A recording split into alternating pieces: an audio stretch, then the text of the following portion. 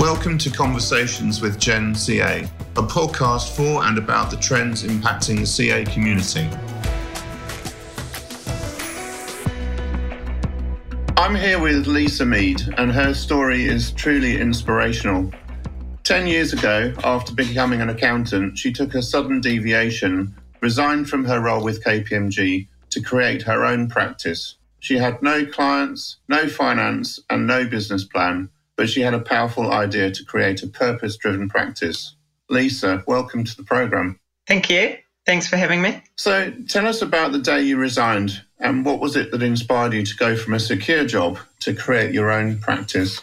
It was definitely a very scary thing to quit my job without a job to go to. I had one of the partners in the firm that I was working at, he started laughing in the meeting that I was having when I was saying, look, I'm doing this. And that was because he was nervous for me. And he said, you know, Lisa, most people have a job to go to when they quit their job. And I said, well, I'm not most people.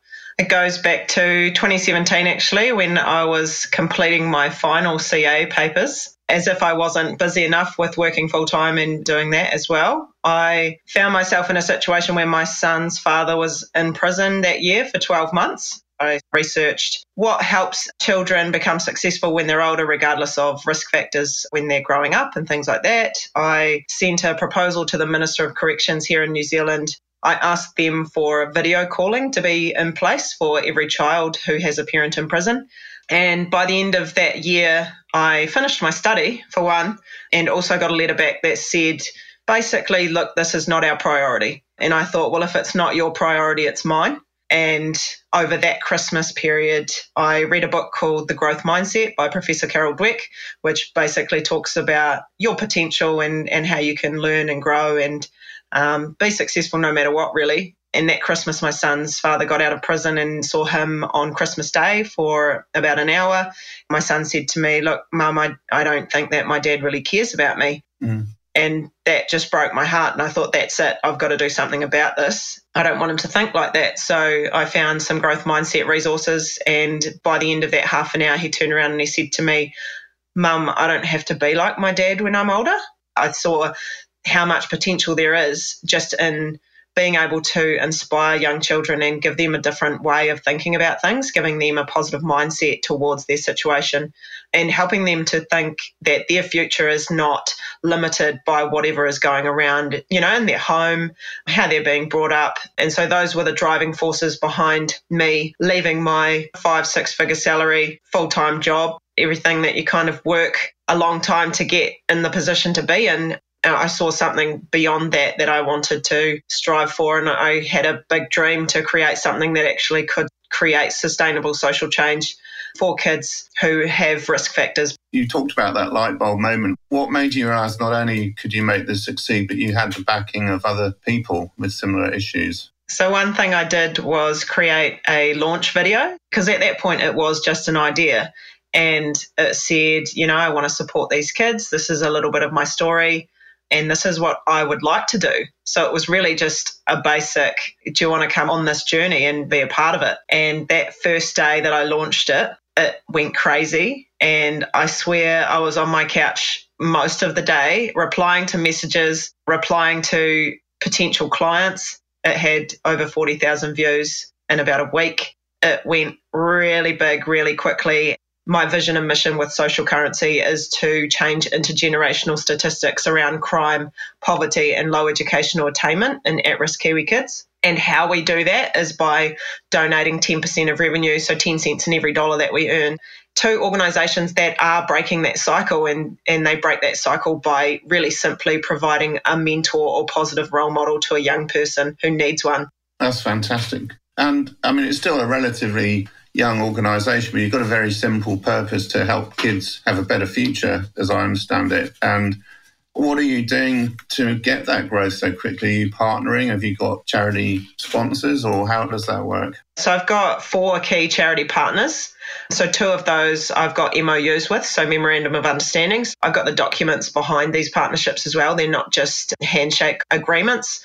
They are strategic partnerships with organisations that are established, and 3 of the organisations we support are dealing with the frontline, so either in school or around in the community mentoring. I can tell someone it costs $1,500 a year to have a mentor, and that's to support that relationship. And for a mentor to be supporting a child, it takes 1 hour a week to really change a child's life.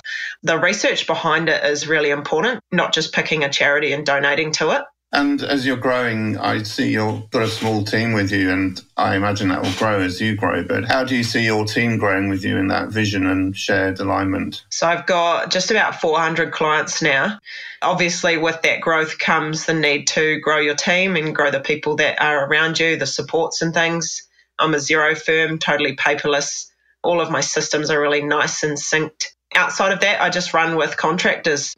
Probably about 80% of the clients that are coming to me are saying, we love what you do and we want to do something like that in our business as well, which is amazing because that's the flow-on effect that you can see when you're inspiring people or doing something that is really stretching that comfort zone, but actually has that meaningful purpose behind it. People go, well, actually, I care about this over here. I'd like to support that. How do I do that? You're doing it that way. Maybe I can do it another way, but I want to achieve the same sort of goal. So that's really interesting. I mean, it comes to my next question.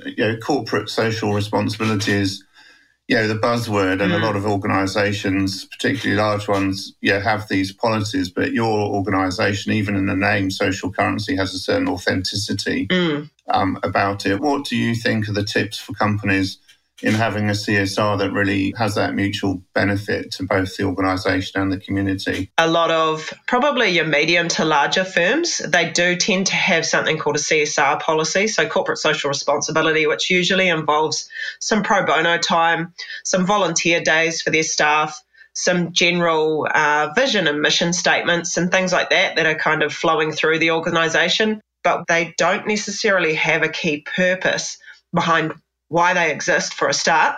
Why does that organisation even exist? Is it just for profit? If it's just for profit, do they want to tap into the opportunities that lie in that purpose space? What is it that we care about, and what are we doing to change that social issue and really impact that? The thing that really strikes me is the innovation of having a company which is entirely driven by its social purpose. Do you think this is the way of the future? Oh, 100%. Even if you just want to look at my personal revenue growth, client base growth, all of the data stacks up. It is the way to go as far as I'm concerned. If you want to be ahead of the game, if you want to be really leading for the next generation, if you want to be seen as the organisation to work with, to work for, if you want to be one of those, if you want to step out and do something that is actually going to create some positive change, you have to be willing to adapt, to change what you do, and to pick something that is really from the heart and not just from the head. Going back to the start of your career, when you joined KPMG, what did you think you were going to be doing now, given that this is probably not what you originally planned to do? I really was just thinking about having a job. Very simple, but I think the impact that a global firm like that had on me, on my mindset. I was in their CSR team. I was head of communities for their Christchurch office. It got me thinking about what are those possibilities? Could business operate differently? I would never have thought that I would be doing this 10, 11 years later. Absolutely would not have thought that I would be even a CA now, even running a business that was purpose-driven, that meant that getting up in the morning every day was so much easier, because you know what you stand for, you know what you're working towards, and the people around you are on that level too, and they just want to help you achieve that as well. So it becomes, pretty cool, pretty exciting. Excellent. That certainly comes through. So what advice would you give to others who want to follow in your footsteps? The CA platform for me has been really critical. When I decided to quit my job, I thought, I'm in the position to do something about this issue that I really care about. I'm in this position because I'm a CA, because I can use my skills to do good. That's the slogan behind what I do. It's whakamahia te putia mō te pai, which means using money for good.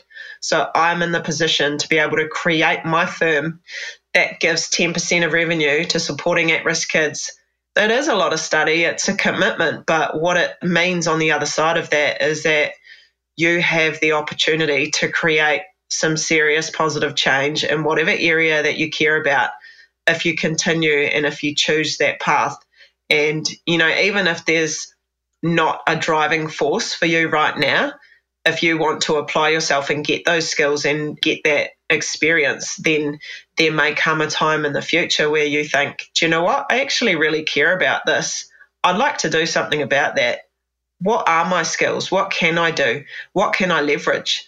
The possibilities are endless. Lisa Mead, thanks for joining Gen CA Conversations. Yeah, thanks so much for having me. You've been listening to the Gen CA podcast. It's a great opportunity for me to showcase the innovation, inspiration, and creativity in our profession. You can find other podcasts on the Gen CA podcast page on our website. And if you have any ideas, please share them with us. You'll find the feedback link on that page. Thanks for joining us.